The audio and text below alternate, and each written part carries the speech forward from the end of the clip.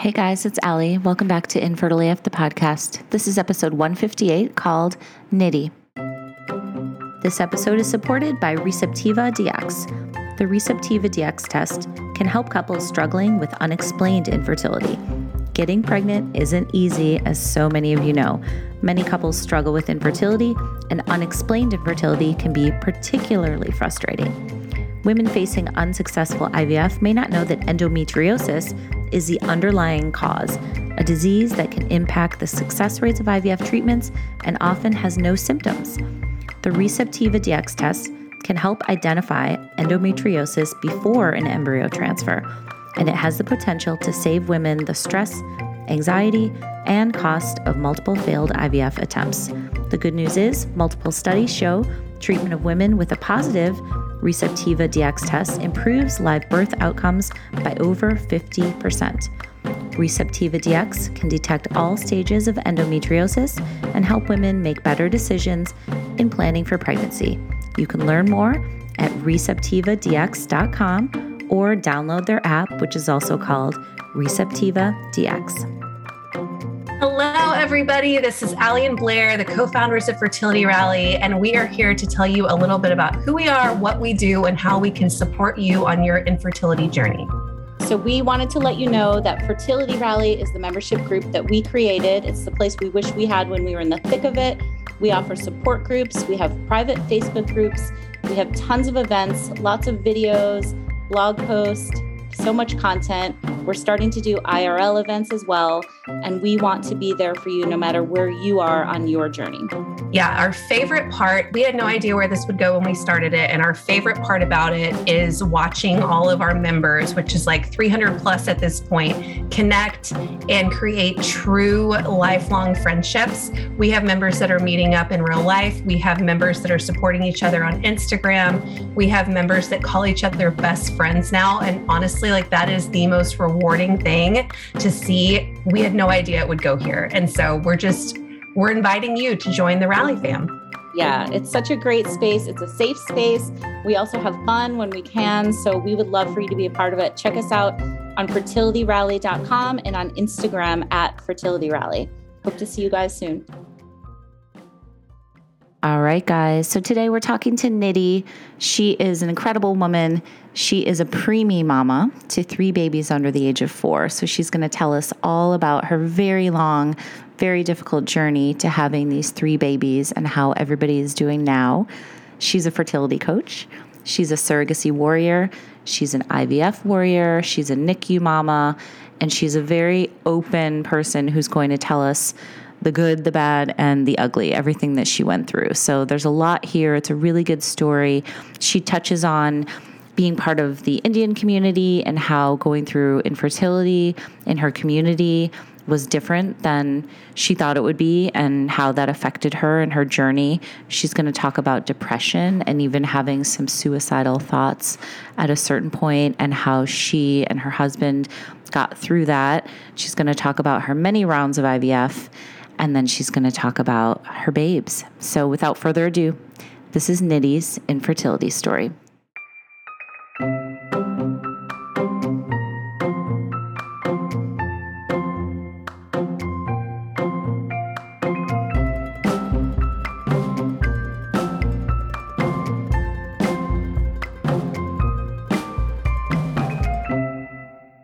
Thank you so much for talking to me today.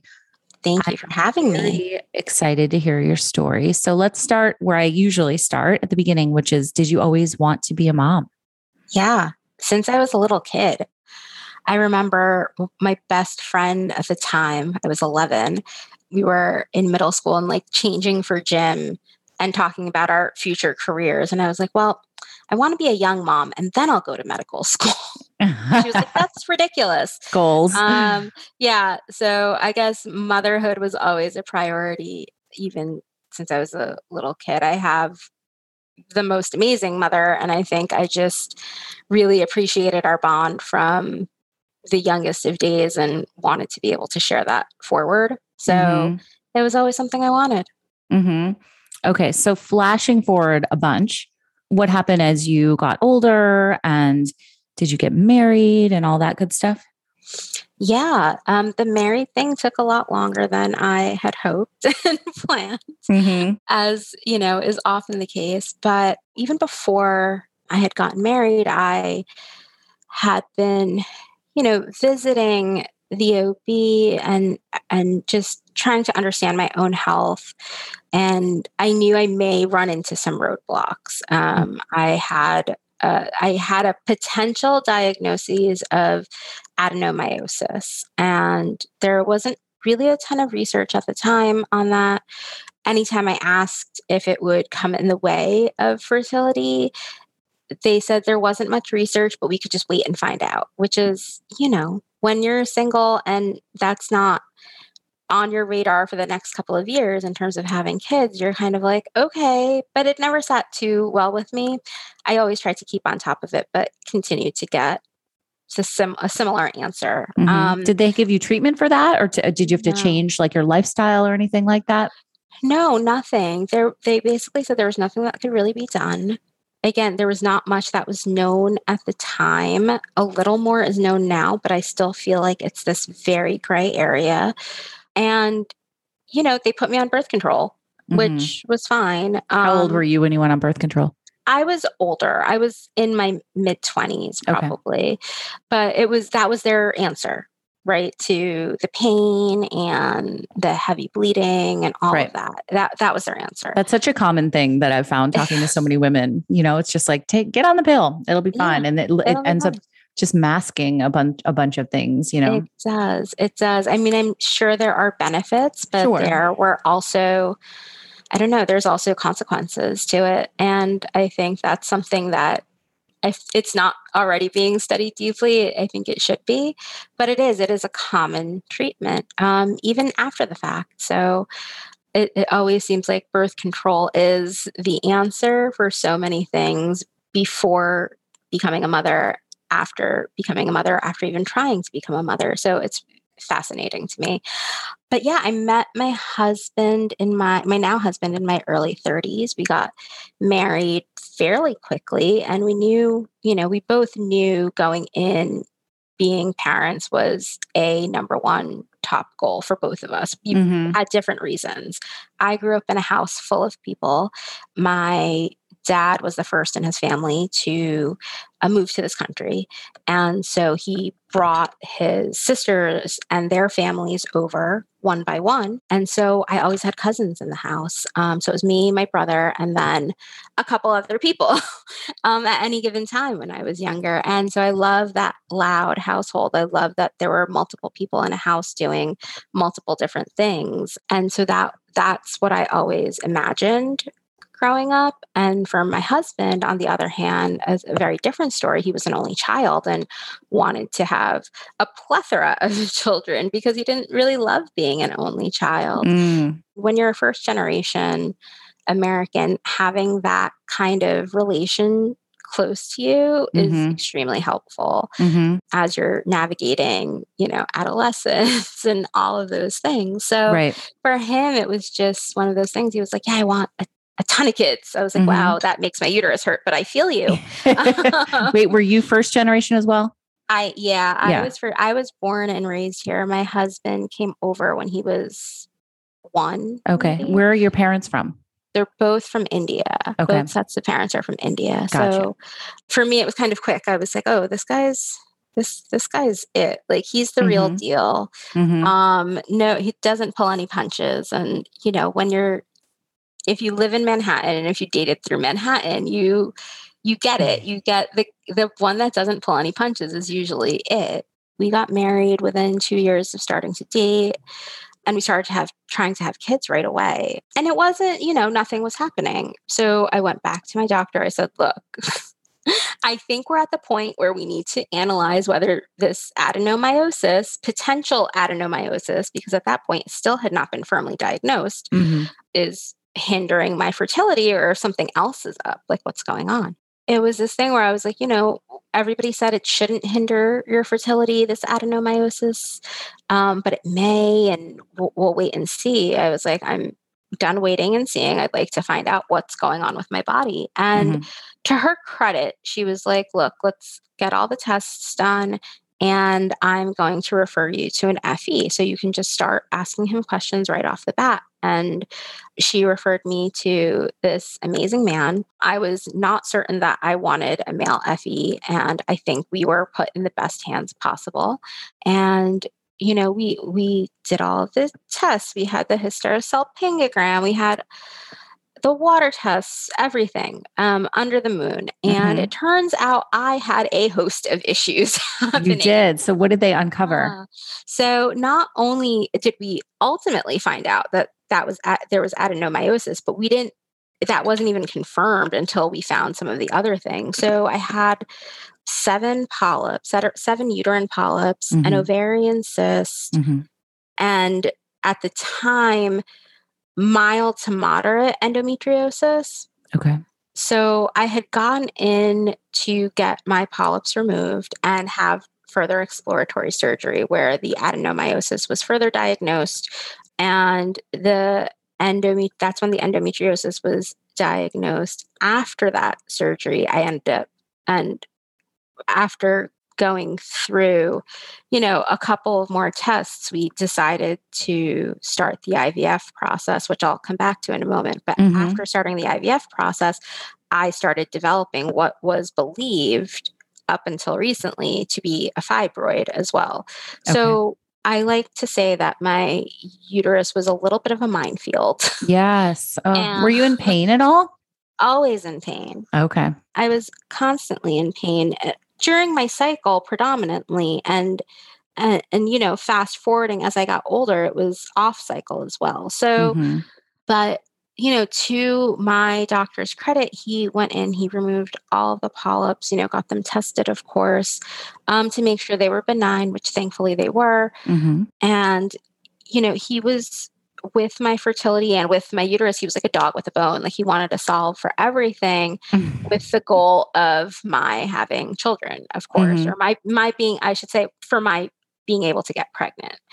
So we did start IVF. We had the discussion of going IUI first. And with the number of issues that I had going on, we thought it might be best to just skip right to the IVF. And so that's what we did. Were you guys both on board? Was your husband okay with that? Or I know we're kind of breezing through a lot of this. What was going on with you emotionally, and how did it affect your relationship? Was it stressful up until this point?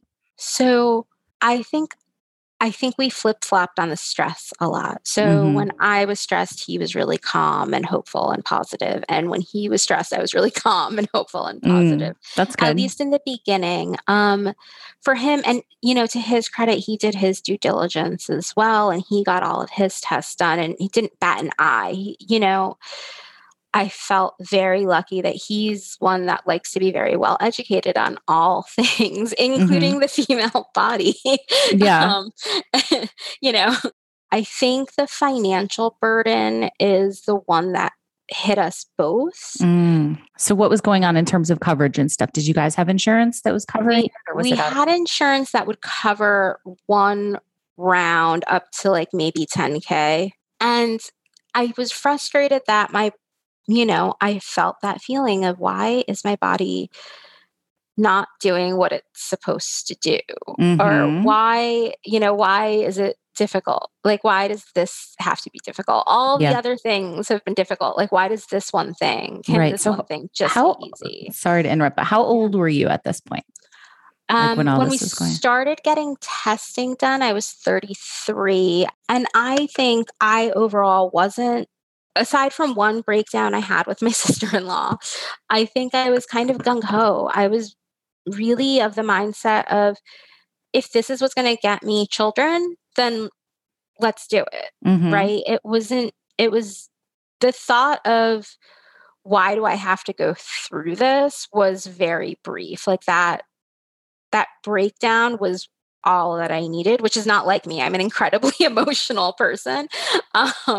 So for me, that was, for some reason, all that I felt I needed. And then I was excited. And in my mind, I felt as though I had convinced myself that I would need more than one round. In my head, we would need 2 rounds of IVF. Why did you think that?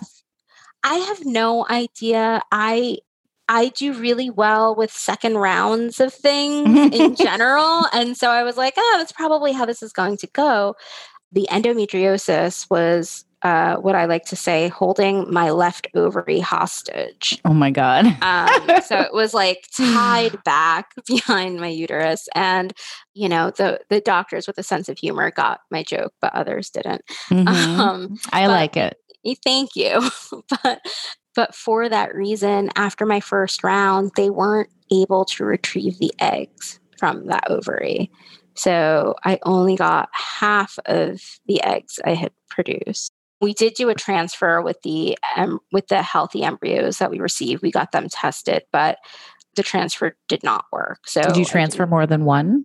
I transferred 2, and neither stuck. And then we did. Sorry. Yeah, that was a fresh transfer, and so we tried a frozen, and then we did a frozen with just one to see if it made a difference, and that also did not work.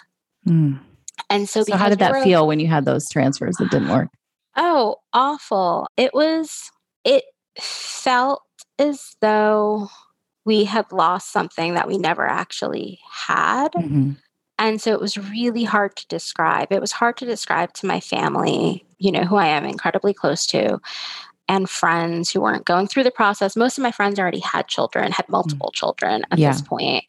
And so it was really hard to explain to them the heartache of something that wasn't, and it still isn't. It's just because that's the way they look at it. They're like, well, you know, it's not like you were pregnant, and there was still the same hope, right? Because you've gotten so far into the process in terms of you have healthy embryos. Your uterus is primed to become pregnant, as primed as possible through all of the meds. And you just feel like, okay, well, this is, you know, it may not work, but it's supposed to technically. Right. And as somebody who grew up with a family that's very deeply steeped in science and practicality, that didn't sit well for me. It just, that was frustrating. But I didn't want to let myself get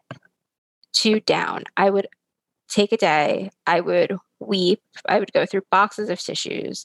My husband, you know, he may kill me for saying this, but he would weep right alongside of me. But it's, you know, it was harder to say, okay, on to the next than I had expected. And so I wanted to go right away. So we actually went really aggressively with our next round. We did not wait too long. I think I maybe waited one cycle in between, if that, after our last transfer. Okay. I think we got up in the double digits that time, which was, you know, much better than what we had done round 1. And you get so hung up on the numbers, right? You're like, and were you like on Instagram comparing yourself to people and all that stuff, or no? Nobody was on Instagram talking about this back then, at least how I felt. Like nobody, I didn't find anybody that was. Same with me when I was going through it, but this was, 7-8 years ago now. Yeah. It was just one of those things where I'm like, people aren't, and I also wanted to be really careful about that. So I compared to the people that I knew, but I also was like obsessed with my follicle length, you know, like, so for the second round, I was like, I need all the pictures. I need the list of follicle lengths. Like I needed all of the things. I needed the ultrasound techs to not talk to me like I was a patient. Like, I'm like, tell me all the big words. I needed to know everything. Right. I was, that makes sense. I needed all that information. That's the only thing that was soothing to me. Like, I obviously couldn't control any of it to many degrees. But I could like keep on top of where I was and manage my own expectations. We didn't get as many healthy embryos as I would have liked, but we had some. And so I think we had like another 5 that round. That's great. We had 5 that round, which was great. Yeah. I'm like, okay, add this in. And we really wanted to do, we really wanted twins. We wanted, one and done kind of situation in terms of pregnancies or going through IVF again, and all of that. So we were like, this is good because we can continue to keep trying to transfer to. And they were okay with transferring too? I know some clinics just won't do it. Yeah, they were. There was a little bit of a concern that came into play much further down the line, which was the length of my cervix. So another one of my favorite medical terms is an incompetent cervix. Yes, exactly.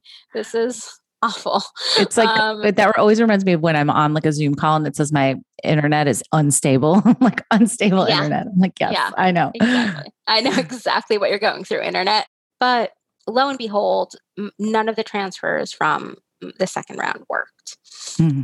So I think we went through 3 transfers. Oh my gosh. This is so much. Like, I know it sounds, when you're recalling it, it's like, and then 3 transfers, but that's like month after month after month and heartache and all that. So I'm so sorry that you went through all this. Thank you. It was one of those things where I just felt like if I kept going, it was going to happen. Like I just, and in the book that I'm working on, I call myself the queen of round 2s. And like, I really stood by that. I'm like, no, I do well with round 2s. Like, this is going to work. Like, it has to. And in the meantime, I'm working all day. I'm going to grad school at night in a really aggressive program. And I'm not putting the pieces together of what the stress is doing to my body. And I just didn't want to stop. It was almost like an addiction, like the going through transfer after transfer almost felt like an addiction. Like I needed to do it. That's so interesting. And you're not the first person who said that on this podcast, which is again, also so interesting. Yeah. Yeah. You get like this tunnel vision. It's almost, I mean, I don't want to say it in a way because obviously like I wanted children from like, the deepest parts of my soul. It was the one job that I've never wavered on having, which is being a mother. And it's, I've changed my career a billion times at this point, but that's the one thing that never, ever changed. And it's like, okay, I have this goal almost. And that's, I think, where my mindset started to become my worst enemy. And again, I think that we have control over very little of this journey in terms of 100%. how one becomes a parent. And so I don't mean this in like a self-blame kind of way, but I don't think it was helpful either because I just felt like it was my goal. Like my goal was to become pregnant. My goal was to be as normal as possible. I never fit in. I never fit the mold of what I thought I was supposed to be or what I was told I was supposed to be or what, my community expected me to be or what I thought they expected me to be. I just felt like I never fit. And I was always trying things that were wildly different and undone within my community. And it was one of those things where I'm like, I ended up actually, like, it's funny because I joke, I'm like, I never thought I would marry an Indian guy. Like, I never thought, or an Why do you think that? Guy, because I thought I was just too different. I wasn't the doctor or the lawyer or the business person. I wasn't the skinny, smooth-haired, petite little Indian girl. I didn't look like most of my friends growing up, whether I was at school, which was a very Caucasian school. I didn't look like any of my friends from school, from my family friend circle. I didn't look like any of my family friends. From a family perspective, I wasn't as deeply rooted in the culture. I appreciated the culture. I continue to appreciate the culture and my traditions, but I wasn't as deeply rooted. I didn't have to participate in every dance. I didn't have to be my goal was, I always wanted to be the best at things, but my goal was never to be like the best at things, if that makes sense. So wait, let me ask you this in terms of your Indian community, was this, going through IVF, did you get any kind of like blowback from anybody in that? Or like you said, you were used to kind of bucking the system as it were, like in terms of other things, like did you get any feedback that rubbed you the wrong way or anybody in your family kind of looked down upon it? I don't know that anybody looked down upon it. My bigger fear was that the prevailing thought might be, oh, of course it's going to be difficult for her, because I had done difficult things. I had, walked out of optometry school orientation to work for a soap opera. I did things that were not done by people that I knew or grew up with. And because I had no roadmap, I got married in my 30s as opposed to in my 20s. Like these felt like bigger deals because that's not what I was seeing with the people around me, right? But you feel like a failure when you're going through it, and you're so focused. So we ultimately, did a third round, and that's where I broke. So what happened? What was the breaking point? Like how did that manifest in you? What did it look like to be broken? It was bad. So after our first transfer with the third round, with that not working,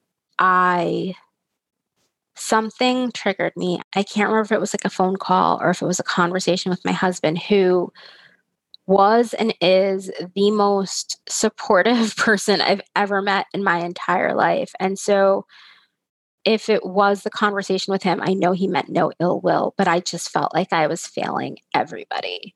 So round 3 for me was the most difficult.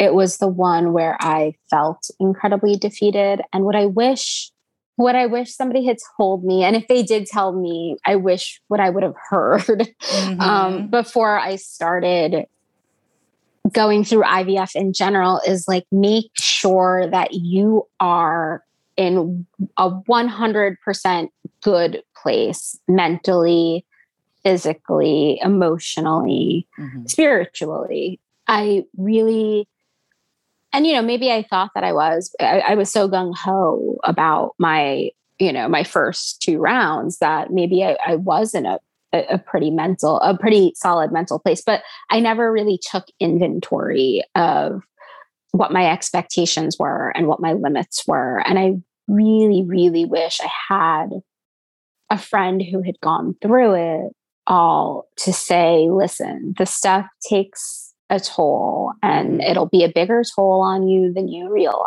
So make sure you're good. 100%. Give yourself and the thing is, anyone and everybody, I was just coaching. I just got my fertility coaching certificate, and I was just coaching a friend actually. And, she's in her 40s, and she's like, well, she's like, I just want to move. I just want to do it now. And I was like, I 100% get it. I think that is the most natural course of emotions when you are working so hard to build your family, is to just go. Like, time is against us. And I really wish I had weighed the degree to which the medications and the situation could affect me mentally, and put some sort of coaching practice or therapy in place prior to starting. So by round 3, it was very much to the point where I felt beyond defeated. I felt worthless. I felt as though nothing I did was right. Like I kept trying to do all of these things that seemed so easy, or at least easier for everybody else in my life. And maybe I wasn't supposed to have the things that I wanted the most in the world. And that to me was like that hit really hard. And what hit harder was that I felt like I was disappointing people, specifically my spouse. Right. I think so many of us feel that way. Yeah.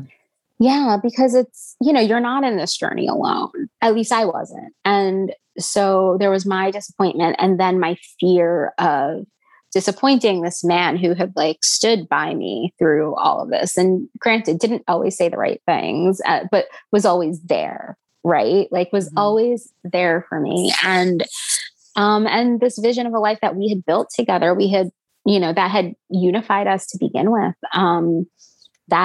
That was the scariest thing for me. And so there were suicidal thoughts and tendencies that had started to come about in in the third round, and that were very real, that were very present, and that shook me very deeply, shook me to my core in terms of the things I would say or do or feel. And it wasn't until my husband, also in round 3, and this all progressed very quickly, but my husband, at one of my more frightening points and lowest points, came out. And I think we had just had an argument too. Like, I think just a basic, like, I can't do anything more than I've been doing. And, I appreciate you supporting me, but like, I don't know how much more I can do. Like one of those kinds of arguments where it's not really an argument, it just turns into one. Right. Right. You're just like they're not saying anything negative towards you, but it's like you put all of this pressure on yourself and you feel like you're failing. And so everything feels like it's a judgment towards you, even when it's not, even when it's like, honestly, just support. Yeah, I know what you mean. And it's like, I stopped eating cheese, like I'm not eating inflammatory foods. I'm doing all the things. Right. Yeah. Totally. And so what happened?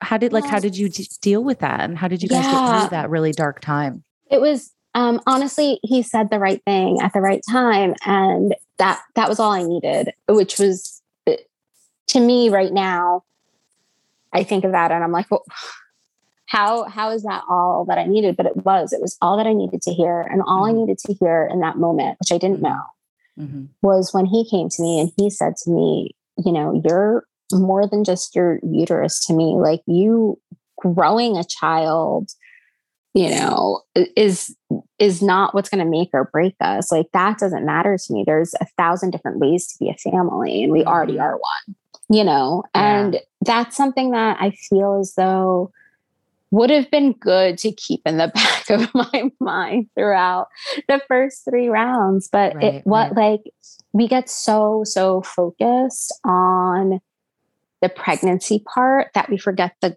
goal is to have a child. Mm-hmm.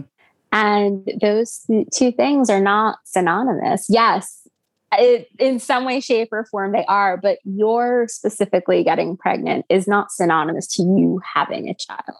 Right. And as much as those realities are present and them, I don't think I fully had digested the idea of my never getting pregnant. Mm-hmm. But that was the way it was looking. We had great looking embryos. We had a ton that weren't, but we had a handful that were really healthy and they were still not sticking to me. We had gone through multiple transfers. I could not do more than I was doing. Mm-hmm. And I think that was the point that we decided that we have all the fixings currently, minus some cash, but otherwise we have all of the fixings for us to have children in a different capacity. Mm-hmm. So let's stop limiting ourselves. Okay. And that was on him. That was him. That was him saying this is it is a big deal, but it's not a big deal. It's not all you are to me. You are not you are worth so much more than that to me. Yeah. So it's so wonderful that not only that he said it, but that it also resonated with you. Cause I feel like sometimes when we're depressed, it's hard for someone to get through and say something that can kind of make us change course. But it sounds like it was the right time, the right thing to say and all that. So, okay. Tell me what happened next. Yeah. Well, we had a full-on discussion that night. That night we had a full-on discussion about what this looked like and how we would feel and would we be disappointed and what if that didn't work? Would we be okay? And, something that my husband just brought up recently, we were at, we saw friends over the weekend and something he said to another friend of mine was, we at the end of the day, looked at each other and said, if it does end up being just us and maybe a dog, would we be okay with that? Mm-hmm. Are we okay in this unit that we've already created? Right. And the answer in that moment was yes, we are. Yep. Right. And so that helped take some weight off of me, and off of him. We started a surrogacy journey from that point forward. We talked to our FE And we said, look, like, this is where we're going. Mm-hmm. Like, I don't know how, but this is the next step for us. But we need some guidance. And so our Effie was still kind of like, I swear I can get you pregnant. Like, I promise you, like, I know like, he just had this like utmost faith, and he's the sweetest man in the whole world. But I was kind of like, you can't guarantee that. And like, if anybody knows that, it's you. Right. But he was like, I just have a feeling that I know you can get pregnant. And I'm like, that's cool. But I like emotionally and mentally can't do it anymore. And he was very respectful of that. He's like, that I totally get. And he's like, if this is how you want to go, like, I have people you can talk to. I have an agency I would recommend. Because at that point you couldn't do transfers. My doctor was in New York. At that time, you couldn't, I don't remember if you couldn't have a surrogate at all, or you couldn't have a paid surrogate. I think it was, you couldn't have a paid surrogate in New York. So he was like, I have an agency for you in New Jersey. I have a doctor for you in Connecticut. Like, he hooked us up with who he felt was the best of the best in these situations. And we said, he was like, do you know anybody that would carry for you altruistically? And I said I had a hope, because somebody had said it to me in the course of a failed transfer when I was like at my worst, and another distant relative of ours was across the table, like announcing her pregnancy, and I had just failed a transfer, and like, just the tears just started coming, and another relative had offered to carry for me. They're like, I'll carry for you if it comes to that. I didn't know that comment was in vain.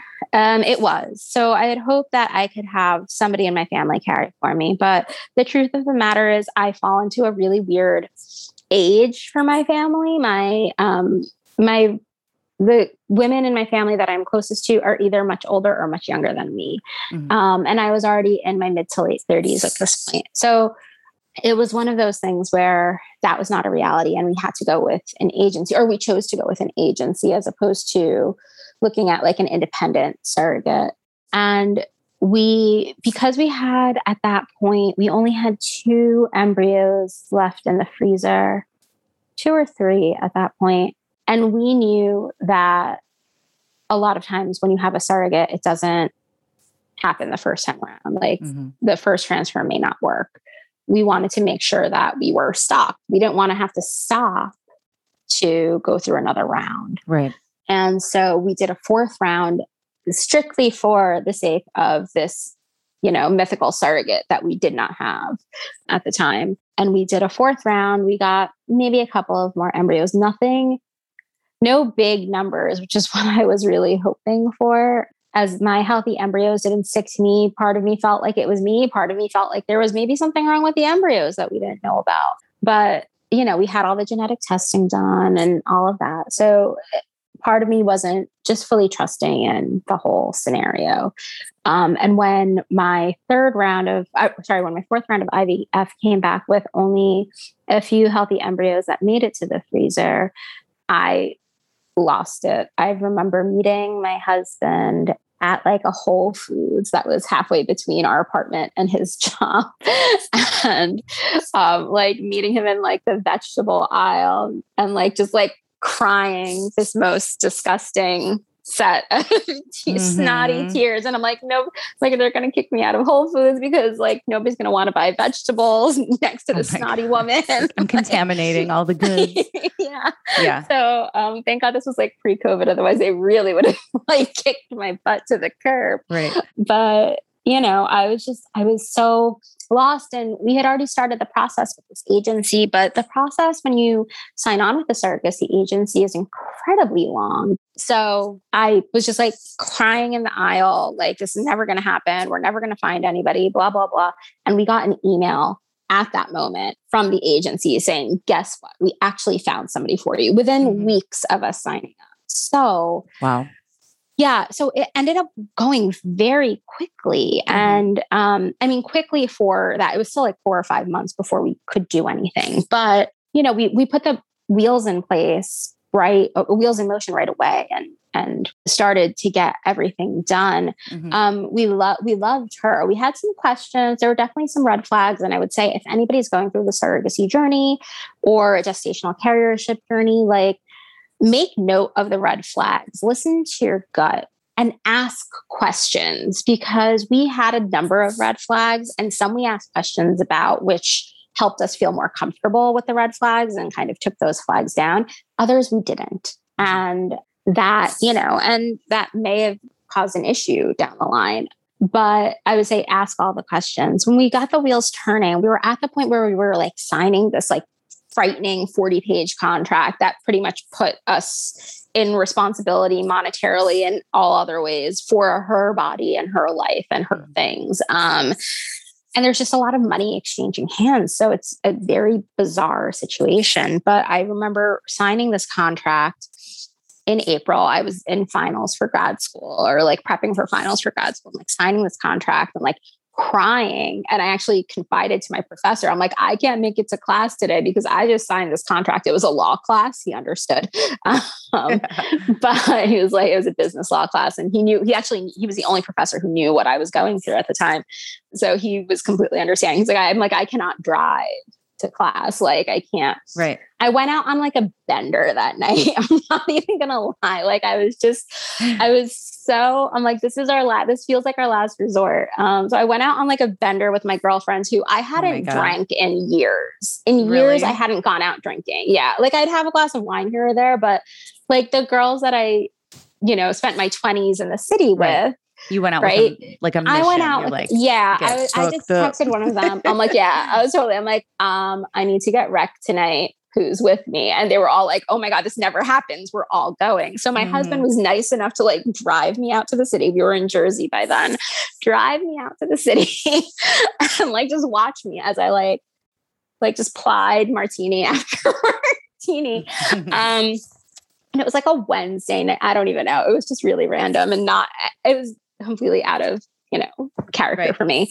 But yeah, so that happened and I felt like this weight off me. As much as I cried about it, I also felt like, wow, the ball is no longer in my court. Like I no longer have any responsibility for what happens in terms of this child growing. Like this child coming into the world, it is not on my shoulders. And that was so ultimately freeing. As frightening as all the rest of it was, that part was ultimately freeing. We were starting to get ready for our carrier's transfer. Yeah. And I was in the middle of, this was like my last set of finals for grad school. I was in the middle of finals. We were getting ready for her transfer, all of these things. And I kind of like was like, my period's late. Oh, these drugs are still in me, blah, blah, blah. And a week later, my period was still late. Oh my God. And granted, in the middle, I got a little suspicious, but I'm like, no, like, let's not do this to ourselves. Like, let me not get excited because that test is always negative. And also now would not be the right time. And sure enough, like, lo and behold, I was pregnant. Wow.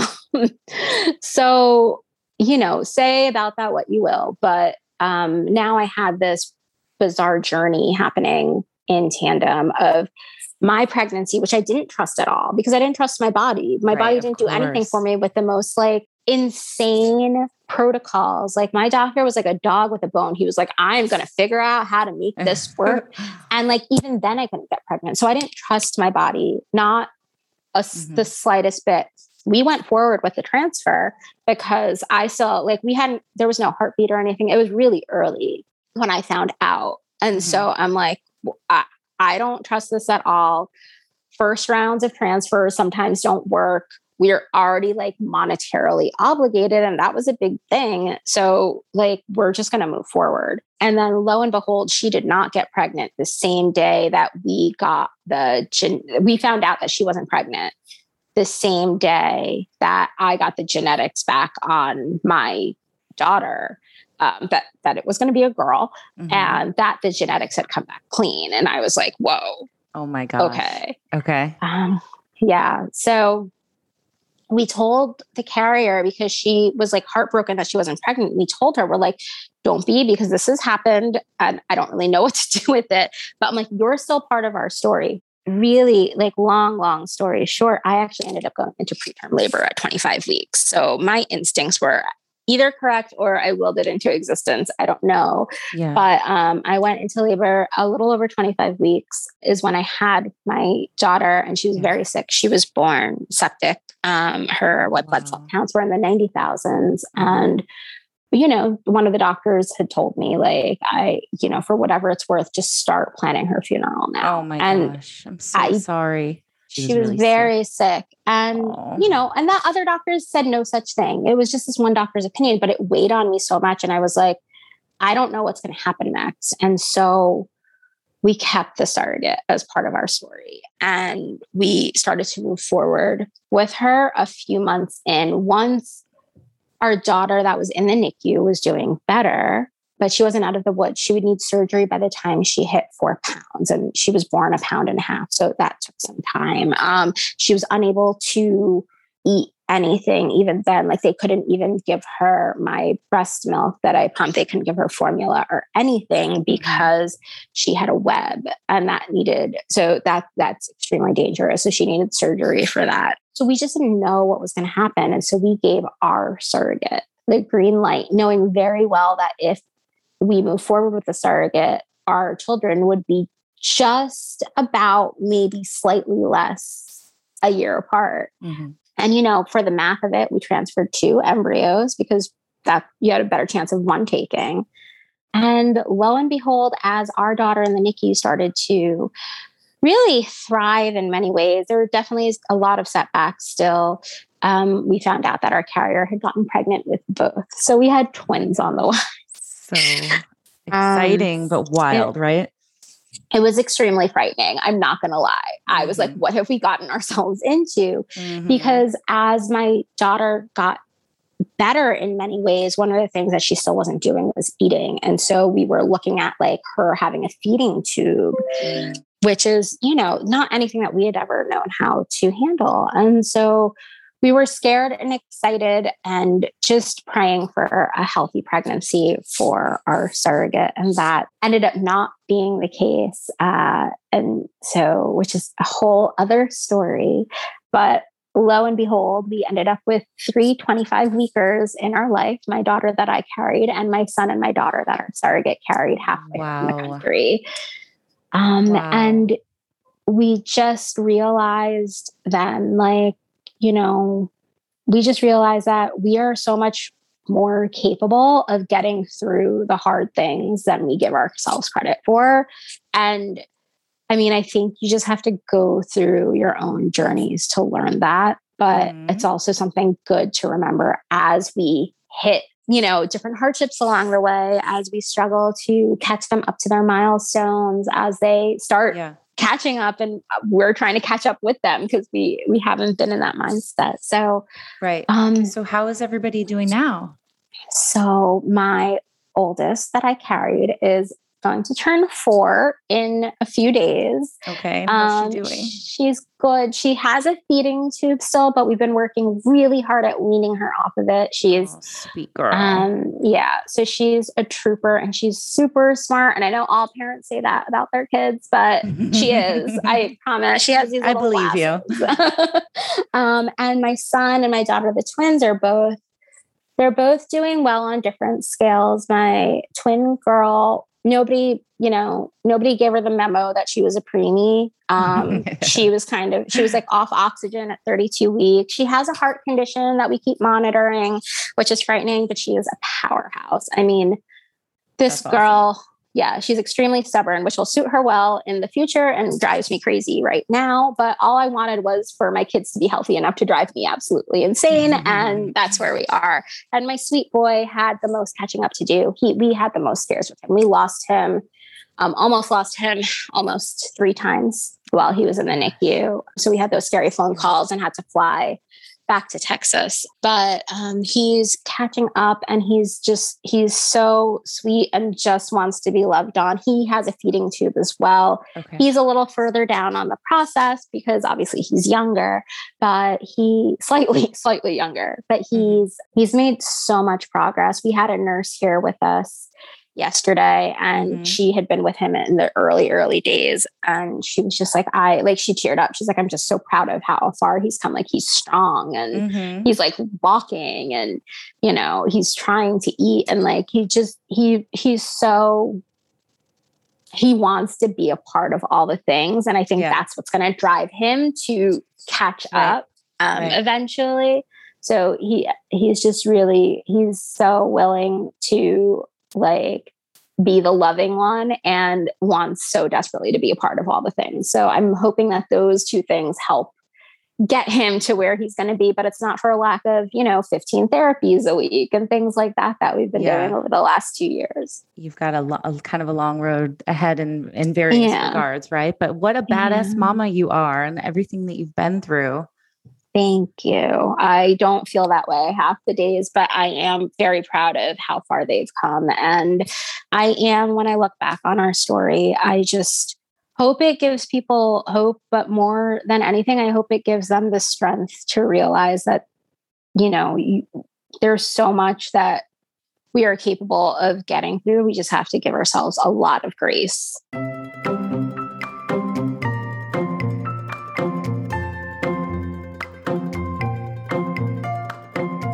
Thank you all for listening, and thank you so much to Nidhi for sharing her story. You can follow her on Instagram at Updates from Downtown, and we hope she and her family are doing well and continuing to thrive. So thanks again, guys, for listening, and don't forget to check out Fertility Rally, which is open the first week of every month. And we are a membership community. As you know, we just started a Sunday support group. So now we have 3 support groups every week that as a member, you're welcome to come to and spill your guts and vent and cry and laugh and all the things. It's an incredible family. Everybody is welcome, no matter what you're going through, no matter what stage you're at, even if you're not in treatment. Some people say, do I have to be going through IVF? Absolutely not. You can be at the beginning of your TTC journey. You can be just somebody who's interested in this world. Everybody is welcome. We just want to help and support people and be your biggest cheerleaders. So check us out on fertilityrally.com and on Instagram at fertilityrally. And I will talk to you guys next time.